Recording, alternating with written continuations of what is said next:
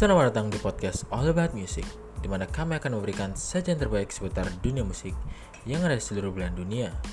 Pada episode ke-120 kali ini, kita akan membahas mengenai sejarah musik yang berasal dari negara Amerika Serikat.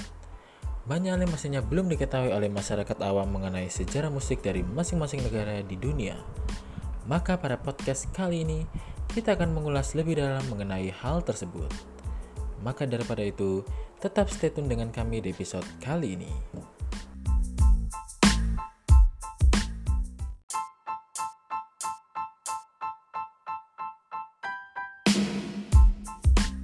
Sejarah musik Amerika Serikat mencakup banyak gaya musik folk, populer, dan klasik.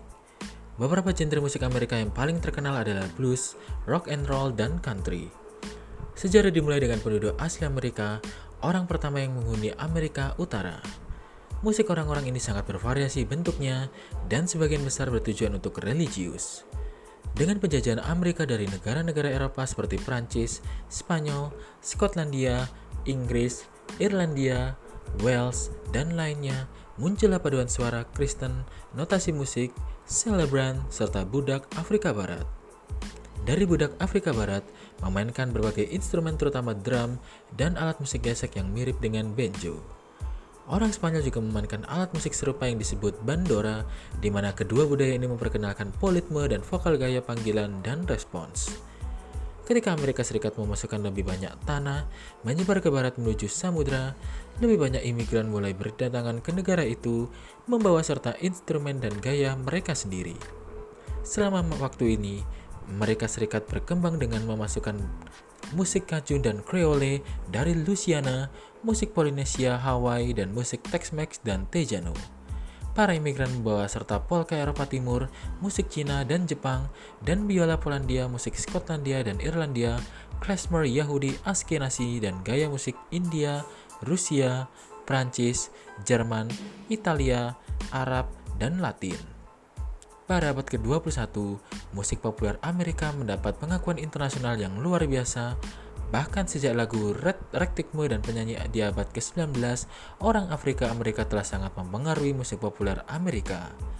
Musik blues pedesaan dari orang kulit hitam, selatan yang miskin, dan jazz orang kota kulit hitam adalah salah satu gaya musik populer Amerika yang paling awal. Saat itu, artis kulit hitam biasanya tidak membawakan materi mereka sendiri, melainkan menggunakan lagu-lagu yang diproduksi oleh perusahaan penerbitan musik Tin Pan Alley. Musik blues Afrika Amerika berkembang selama awal abad ke-20, kemudian berkembang untuk menciptakan genre seperti ritme dan blues. Selama waktu ini, jazz melakukan diversifikasi ke bidang yang lebih eksperimental. Pada akhir 1940-an, jazz telah berkembang menjadi bidang yang bervariasi seperti bebop dan jazz. Rock and roll segera menjadi komponen terpenting dari musik populer Amerika, dimulai dengan ledakan rockabilly di tahun 1950-an. Dalam dekade berikutnya, Injil berkembang dengan jiwa sekuler. Rock, country, dan soul bercampur satu sama lain, dan terkadang gaya lainnya melahirkan banyak subgenre selama beberapa dekade berikutnya, mulai dari heavy metal hingga punk and funk. Pada 1970-an, kaum urban Afrika Amerika di New York City mulai menyanyikan lirik lisan melalui irama yang diberikan oleh pembawa acara, di mana dikenal sebagai musik hip hop. Pada awal abad ke-21, hip hop telah menjadi bagian dari musik populer Amerika yang paling banyak direkam, dan pada tahun 2010-an telah melampaui musik rock dalam jumlah pendengar secara keseluruhan. Musisi pertama dimanapun di Amerika Utara adalah penduduk asli Amerika yang terdiri dari ratusan kelompok etnis di seluruh negeri, masing-masing dengan gaya musik folk mereka yang unik. Dari budaya-budaya ini, banyak dan tradisi musiknya sekarang sudah punah, meskipun beberapa tetap relatif hidup dalam bentuk modern seperti musik Hawaii. Pada abad ke-16, imigrasi besar-besaran dari pemukim Inggris, Prancis, dan Spanyol membawa jenis musik rakyat baru. Ini diikuti oleh impor orang Afrika sebagai budak, membawa musik mereka kepada mereka, di mana orang Afrika secara budaya beragam seperti penduduk asli Amerika, keturunan dari ratusan kelompok etnis di Afrika Barat. Musik Amerika seperti kebanyakan tetangga hemisfernya merupakan campuran dari Afrika, Eropa, dan sedikit pengaruh pribumi.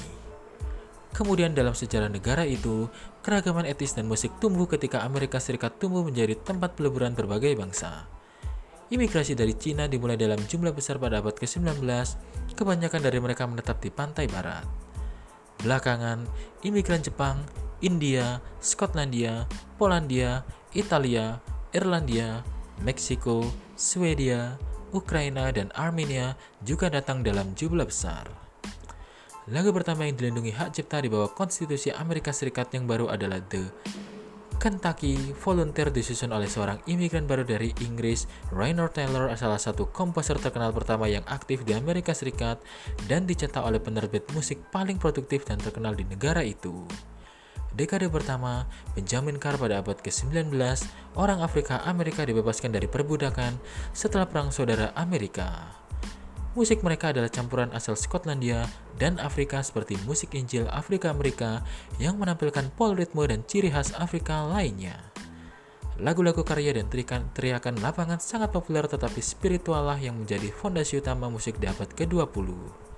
Spiritual atau spiritual Negro sebagaimana mereka kemudian dikenal adalah lagu-lagu Kristen didominasi oleh vokal yang bergairah dan bersahaja yang mirip dengan musik gereja Skotlandia yang dilakukan dalam format panggilan dan respon gaya Afrika dan gaya Skotlandia menggunakan himne yang diturunkan dari yang dinyanyikan dalam paduan suara kolonial New England yang didasarkan pada musik gereja Moravia, Inggris, dan Belanda. Himne-himne ini menyebar ke selatan melalui Appalachia pada akhir abad ke-18 di mana mereka berpasangan dengan musik para budak Afrika. Selama kebangkitan besar semangat religius di awal abad ke-19, spiritual menyebar ke seluruh selatan. Di antara beberapa orang kulit putih, musik budak menjadi semakin populer, terutama setelah Perang Saudara Amerika, ketika tentara kulit hitam dan putih bekerja sama dan budak dari selatan melarikan diri ke utara dalam jumlah besar. Pada akhir abad 19, pertunjukan penyanyi telah menyebar ke seluruh negeri dan bahkan ke benua Eropa. Dalam pertunjukan penyanyi, pemain meniru budak dalam karikatur kasar, bernyanyi dan menari mengikuti apa yang disebut musik negro. Meskipun itu tidak memiliki banyak kesamaan dengan gaya rakyat Afrika Amerika yang otentik. Variasi musik dansa Afrika Amerika yang disebut cakewalk juga menjadi populer, berkembang menjadi ragtime pada awal abad ke-20. Pegunungan Appalachian membentuk di sepanjang pantai timur Amerika Serikat, di mana wilayah ini secara historis telah lama miskin dibandingkan dengan banyak daerah lain di negeri ini. Banyak orang pedesaan Appalachian pergi ke kota untuk bekerja dan di sana diberi label dusun dan musik mereka dikenal sebagai musik dusun.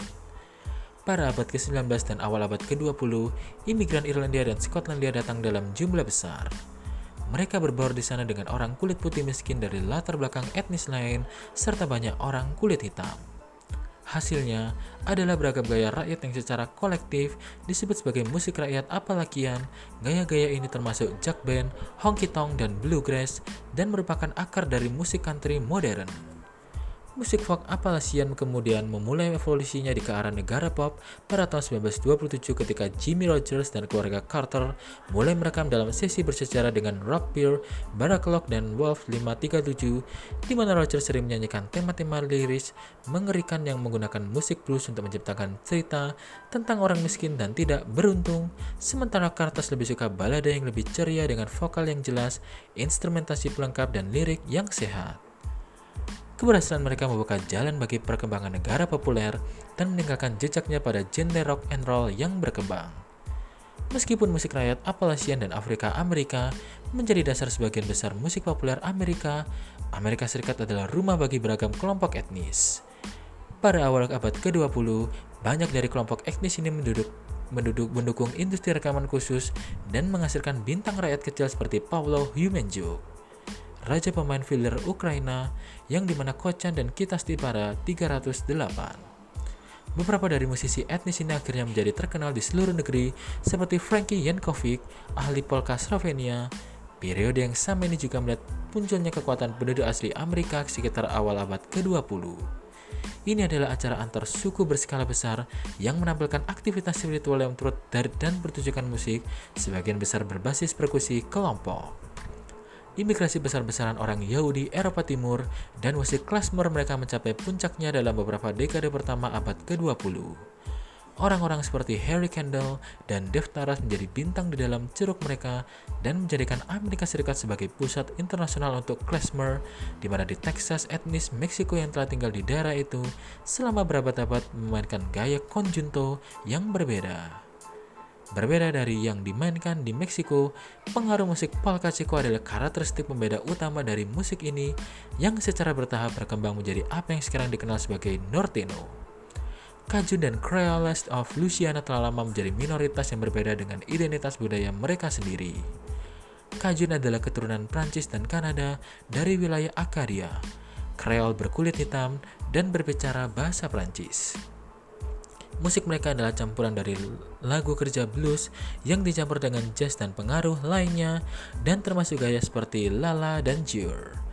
Meskipun genre ini secara geografis terbatas, mereka dimodernisasi dan dicampur dengan gaya yang lebih mainstream, berkembang menjadi musik Zydeco populer pada pertengahan abad ini. Blues dan jazz adalah fondasi dari apa yang menjadi musik populer Amerika. Kemampuan untuk menjual musik rekaman melalui fonograf mengubah industri musik menjadi industri yang mengandalkan karisma artis bintang daripada penulis lagu. Ada tekanan yang meningkat untuk merekam hit yang lebih besar, yang berarti bahwa tren dan mode kecil seperti gitar baja Hawaii meninggalkan pengaruh permanen. Merengue Dominika dan tango Argentina juga meninggalkan jejaknya, terutama pada jazz yang telah lama menjadi bagian dari dunia musik di Amerika Latin. Selama 1920-an, penyanyi blues wanita klasik seperti Mamie Smith menjadi selebritas musik pertama yang terkenal secara nasional. Gospel, blues dan jazz juga mengalami diversifikasi selama periode ini dengan subgenre baru yang berkembang di berbagai kota seperti Memphis, New York, New Orleans, dan Chicago. Jazz dengan cepat menggantikan blues sebagai musik populer Amerika dalam bentuk big band, swing, sejenis musik dance dari awal tahun 1930-an. Ayunan menggunakan ensemble besar dan umumnya tidak diimprovisasi, berbeda dengan bentuk jazz lain yang mengalir bebas. Dengan ayunan yang menyebar ke seluruh negeri, genre lain terus berkembang menuju tradisi populer. Di Louisiana, musik Cajun dan Creole menambahkan pengaruh dari blues dan menghasilkan beberapa rekaman hit regional, sementara musik folk Appalachian melahirkan band Candy, bar honky tonk, dan duet harmoni yang dekat yang kemudian berkembang menjadi pop folk tahun 1940-an, bluegrass, dan country. Musik populer Amerika bercermin dan mendefinisikan masyarakat Amerika. Pada 1940-an, jazz berkembang menjadi adegan bebop yang semakin eksperimental. Musik country dan folk juga semakin berkembang, mendapatkan popularitas baru dan pengakuan untuk musik folk yang keras. Dimulai pada 1920-an, boogie-woogie mulai berkembang menjadi apa yang kemudian menjadi rock and roll dengan pengaruh blues yang pasti dari Crazy About My Baby tahun 1929 dengan elemen rock fundamental hingga roll and beat tahun 1938 oleh Big Joe Turner yang berisi hampir rumus lengkap. Remaja dari seluruh negeri mulai mengidentifikasi satu sama lain dan meluncurkan berbagai tren. Mungkin yang paling penting tahun 1940-an menyaksikan kebangkitan budaya pemuda. Bintang remaja pertama muncul dimulai dengan idola Bobby Soxer, Frank Sinatra. Ini membuka pendengar baru untuk musik populer yang sebelumnya merupakan fenomena dewasa sebelum tahun 1940-an. Pada tahun 1940-an, boogie-woogie menggunakan istilah seperti rocking dan rolling yang dipinjam dari musik gospel dan blues seperti dalam Good Rockin' Tonight oleh Roy Brown. Pada 1950-an, musisi rock and roll mulai memproduksi cover langsung dari boogie-woogie dan bintang R&B misalnya Sick Rattle and Roll oleh Big Joe Turner pada tahun 1954 dan Hound Dog oleh Big Mama Thornton ditutupi oleh Elvis Presley pada tahun 1956 dan karya asli mereka sendiri seperti Maybelline milik Chuck Berry pada tahun 1955. Pada awal 1940-an, menyaksikan kesuksesan komersial pertama bagi rakyat Appalachian, penyanyi seperti Pete Seeger muncul dalam grup seperti Almanac Singer and the Weavers. Secara lirik, para pemain ini menggunakan penyanyi dan penulis lagu awal seperti Woody Guthrie dan seluruh adegan secara bertahap dikaitkan dengan politik kiri. Pada tahun 1950-an, ketakutan anti-komunisme semakin meningkat dan beberapa artis dengan kecenderungan liberal atau sosialis masuk daftar hitam dari industri musik.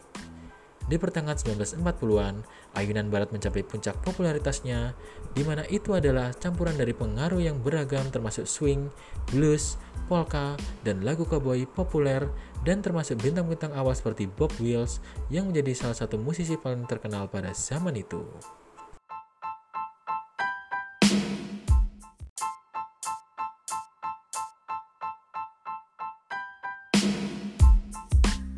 Dengan dasar honky tonk, musik country modern muncul di tahun 1940-an bercampur dengan R&B dan blues untuk membentuk rockabilly. Bintang paling awal rockabilly adalah Elvis Presley dan Bill Haley yang menghibur para penggemar remaja yang setia. Pada saat itu, penonton kulit hitam mendengarkan R&B, doo-wop, dan gospel, tetapi gaya ini dianggap tidak sesuai dengan pendengar kulit putih. Orang-orang seperti Haley dan Presley berkulit putih tetapi bernyanyi dengan gaya hitam. Hal ini menyebabkan banyak kontroversi sengit dari para orang tua yang prihatin yang merasa bahwa musik ras seperti yang kemudian dikenal akan merusak anak-anak mereka. Namun demikian, popularitas rockabilly terus tumbuh, membuka jalan bagi bintang rock paling awal seperti Chuck Berry, Bobby Daly, Little Richard, dan Fats Domino. Di antara penggemar country rockabilly tidak dianggap baik. Sebaliknya, suara pop penyanyi seperti Hank Williams dan Patsy Cline menjadi populer. Williams meraih kesuksesan yang belum pernah terjadi sebelumnya dengan lebih dari 10 single yang menduduki puncak tangga lagu dalam 2 tahun pada tahun 1950 hingga 1951, termasuk lagu-lagu yang masih diingat dengan baik yang masih dibawakan hari ini seperti I'm So Lonesome, I Could Cry, dan Cold Cold Heart. Penambal seperti Williams lah yang mendirikan kota Nashville, Tennessee sebagai pusat industri musik country. Di sana, musik country dan pop bercampur menghasilkan apa yang dikenal sebagai Nashville Sound. Tahun 1950-an, juga terjadi popularitas musik rohani yang meluas dalam bentuk penyanyi yang kuat seperti Mahalia Jackson. Gospel pertama kali masuk ke halayak internasional pada tahun 1940-an dengan rilis Jackson Move On Up a Little Higher, yang sangat populer sehingga tidak dapat dikirim ke toko rekaman dengan cukup cepat. Seiring musik menjadi lebih mainstream di akhir dekade ini, para pemain mulai menambahkan pengaruh dari R&B untuk membuat suara yang lebih enak dan bisa menari. Pada awal dekade berikutnya, liriknya disekulerkan menghasilkan musik soul. Beberapa bintang soul terbesar mulai tampil di panggung Injil tahun 1950-an seperti Sam Cooke, Dinah Washington, Dionne Warwick, dan Aretha Franklin. Dua jenis musik vokal yang kompleks juga menjadi populer selama tahun 1950-an dan meninggalkan jejaknya pada soul dan R&B tahun 1960-an. Asal-usul genre yang tepat masih bisa diperdebatkan, tetapi menarik kelompok-kelompok seperti Mills Brothers and the Ink Spots yang memainkan semacam R&B dengan vokal tambah pengantian yang halus.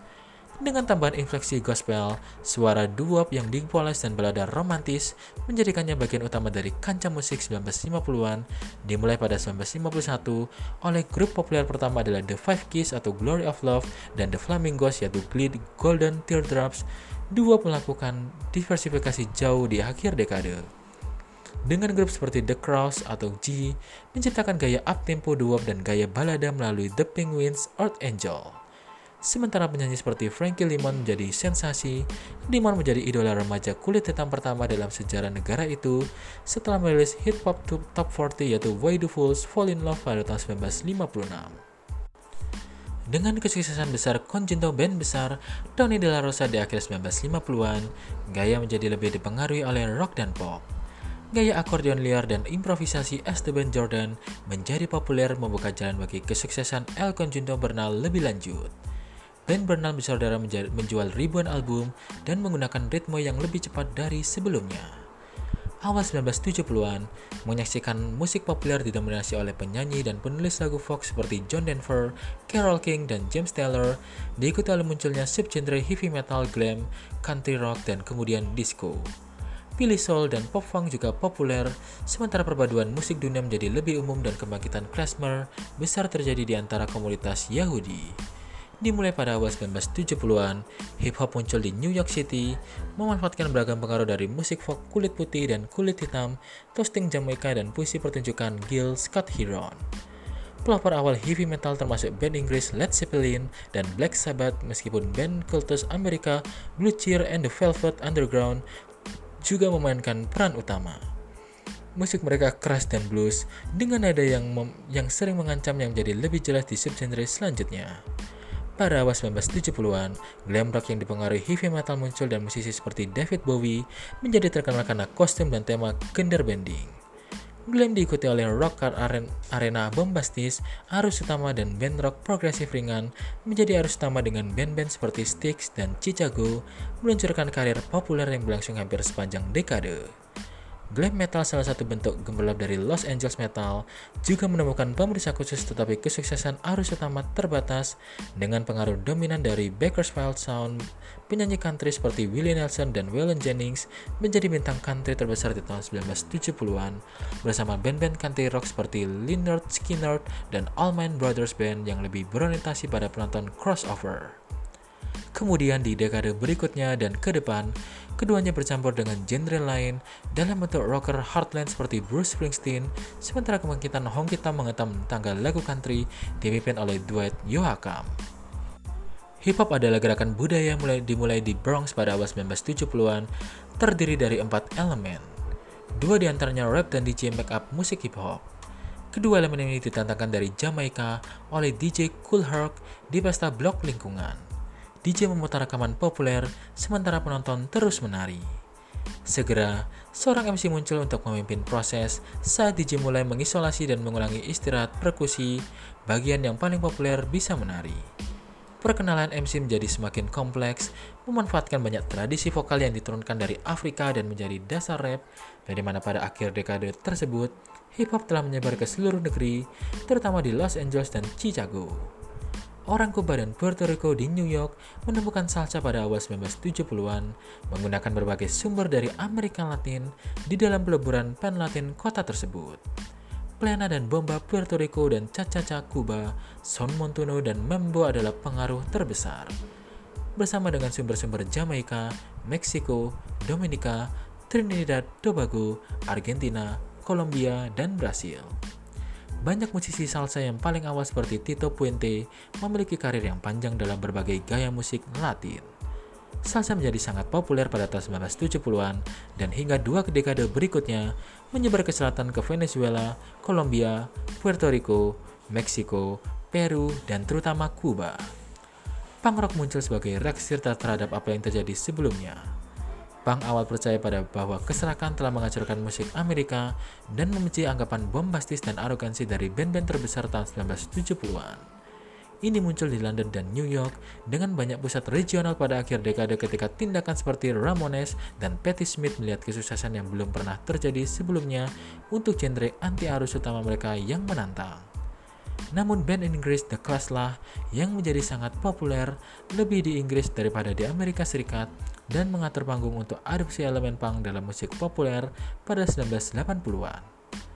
Tahun 1980-an dimulai dengan gelombang baru yang mendominasi tanggal lagu dan berlanjut melalui bentuk baru jiwa yang halus seperti sutra dan diakhiri dengan tren glam metal populer yang mendominasi arus utama Amerika.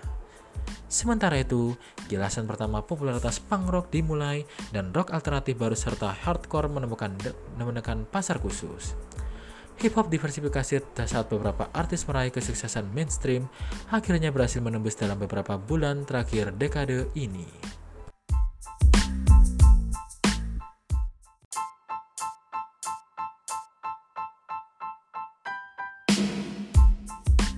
Pada 1980-an, hip hop pertama kali merasakan kesuksesan mainstream dengan LL Cool J dan Kurtis Blow.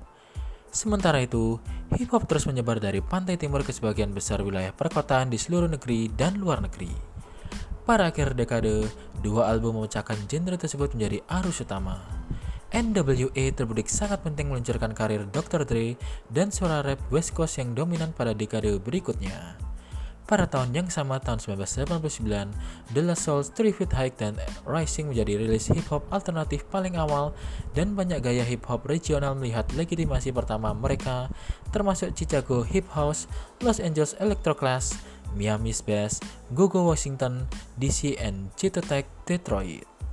Mengambil inspirasi dari sikap pemberontak, gerakan hak sipil dan kelompok-kelompok seperti musuh publik, banyak rapper yang cerdas dan berpikiran politik memulai apa yang dikenal sebagai hip-hop bawah tanah dengan artis seperti Boots Riley dan The Cop memimpin jalan. Saat tahun 1990-an dimulai, hair metal mendominasi tangga lagu, terutama band-band formula seperti Extreme. Menanggapi hal itu, beberapa tahun pertama terjadi perubahan besar dalam musik populer Amerika. Nevermind Nirvana bersama dengan Alice in Chains, Pearl Jam, dan Soundgarden meluncurkan gerakan grunge yang anti arus utama yang menantang di antara audiens arus utama, sementara The Chronic dari Dr. Dre membawa sound West Coast G-Funk-nya ke kesuksesan yang meluas. Kedua tren ini menghilang dengan cepat, namun grunge yang diakibatkan oleh kematian Kurt Cobain dan kekecewaan dengan grunge, suatu bentuk rock alternatif menjadi arus utama. G-Funk bertahan beberapa tahun menggantikan rap East Coast sebagai arus suara dominan hip hop. Sebuah persaingan dimulai, didorong oleh berita musik dengan fokus pada Tupac Shakur dari pantai barat dan Notorious Big dari pantai timur. Pada pertengahan dekade, Tupac dan Biggie ditembak mati dan catatan baris kematian Dr. Dre harus berantakan. Rapper pantai timur seperti Puff Daddy, 50 Cent dan Busta Rhymes membangun kembali pantai timur sementara Outkast, Atlanta dan pemain lainnya mendapatkan penonton utama. Alanis Morissette, salah satu artis laris tahun 1990-an, menyuntikkan popularitas baru kepada penyanyi dan penulis lagu seperti Tori Amos, Jewel, dan Sarah McLachlan. Setelah grunge dan rap gangsta muncul perpaduan soul dan hip hop yang disebut neo soul, beberapa popularitas untuk British Britpop dan kebangkitan band-band seperti Sublime dan No Doubt memainkan bentuk pop punk yang dipengaruhi oleh ska Jamaika dan dua orang Inggris. Tone ska atau punk fusionis dari awal 1980-an. Techno juga menjadi populer meskipun tidak sebanyak di sebagian besar dunia lainnya. Pada pergantian milenium, grup pop bubblegum seperti Backstreet Boys dan Britney Spears mendominasi tangga lagu, banyak dari mereka dengan irama Latin seperti Shakira, Ricky Martin, dan lain sebagainya. Rapper seperti Jet Set dan Eminem adalah bintang besar di Amerika. Beberapa revivalis garage rock seperti The White Stripes dan The Heifers menjadi band yang sangat heboh di bidang rock indie dan mencapai kesuksesan arus utama yang substansial. Beberapa tahun pertama tahun 2000-an melihat kebangkitan lebih lanjut dari pop hip hop didorong oleh kesuksesan terobosan Eminem. Memang hip hop menjadi elemen penting dari hampir semua musik populer selama periode ini, menghasilkan fungsi baru seperti new metal. Rapper preman pop seperti Ja Rule terkenal secara nasional, meskipun gaya pinggul yang keras kembali dalam beberapa tahun dengan munculnya 50 Cent. Hip-hop yang berpikiran politik dalam tradisi Public Enemy dan Boogie Down Production juga telah melakukan diversifikasi pada awal 1990-an dengan grup-grup seperti The Cult, Sweet Shop Union, Mr. Liv Paris, Immortal Technique, dan banyak lagi lainnya.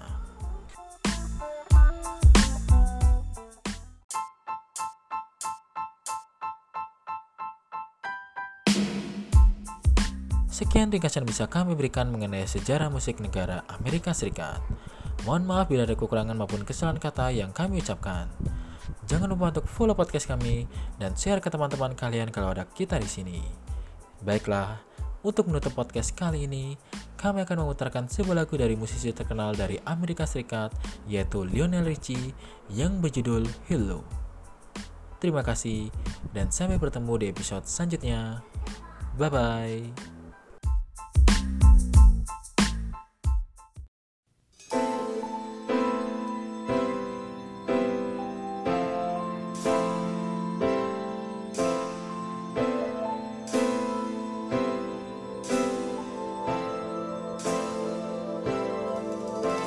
I've been alone with you inside my mind, and in my dreams I've kissed your lips 1,000 times. I sometimes see you pass outside my door.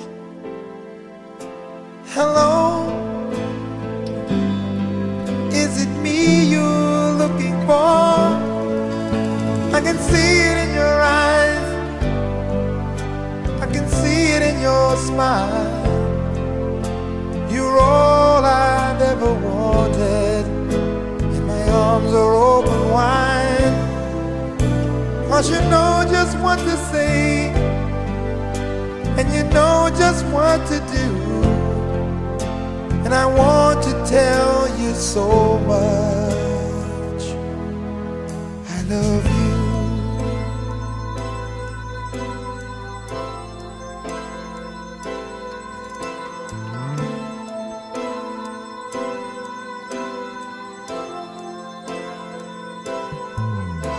I long to see the sunlight in your hair and tell you time and time again how much I care. Sometimes I feel my heart will overflow. Hello, I've just got to let you know, 'cause I wonder where you are, and I wonder what you do.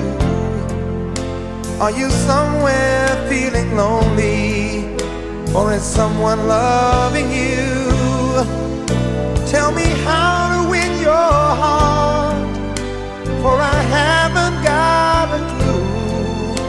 But let me start by saying I love you.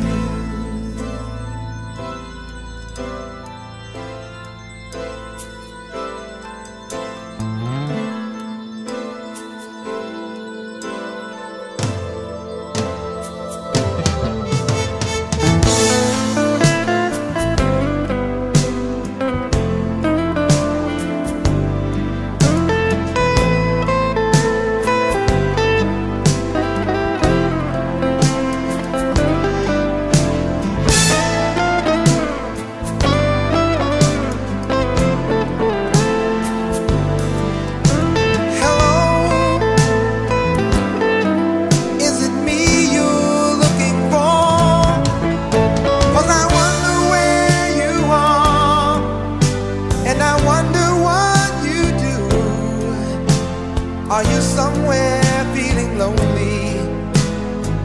Is someone loving you? Tell me how to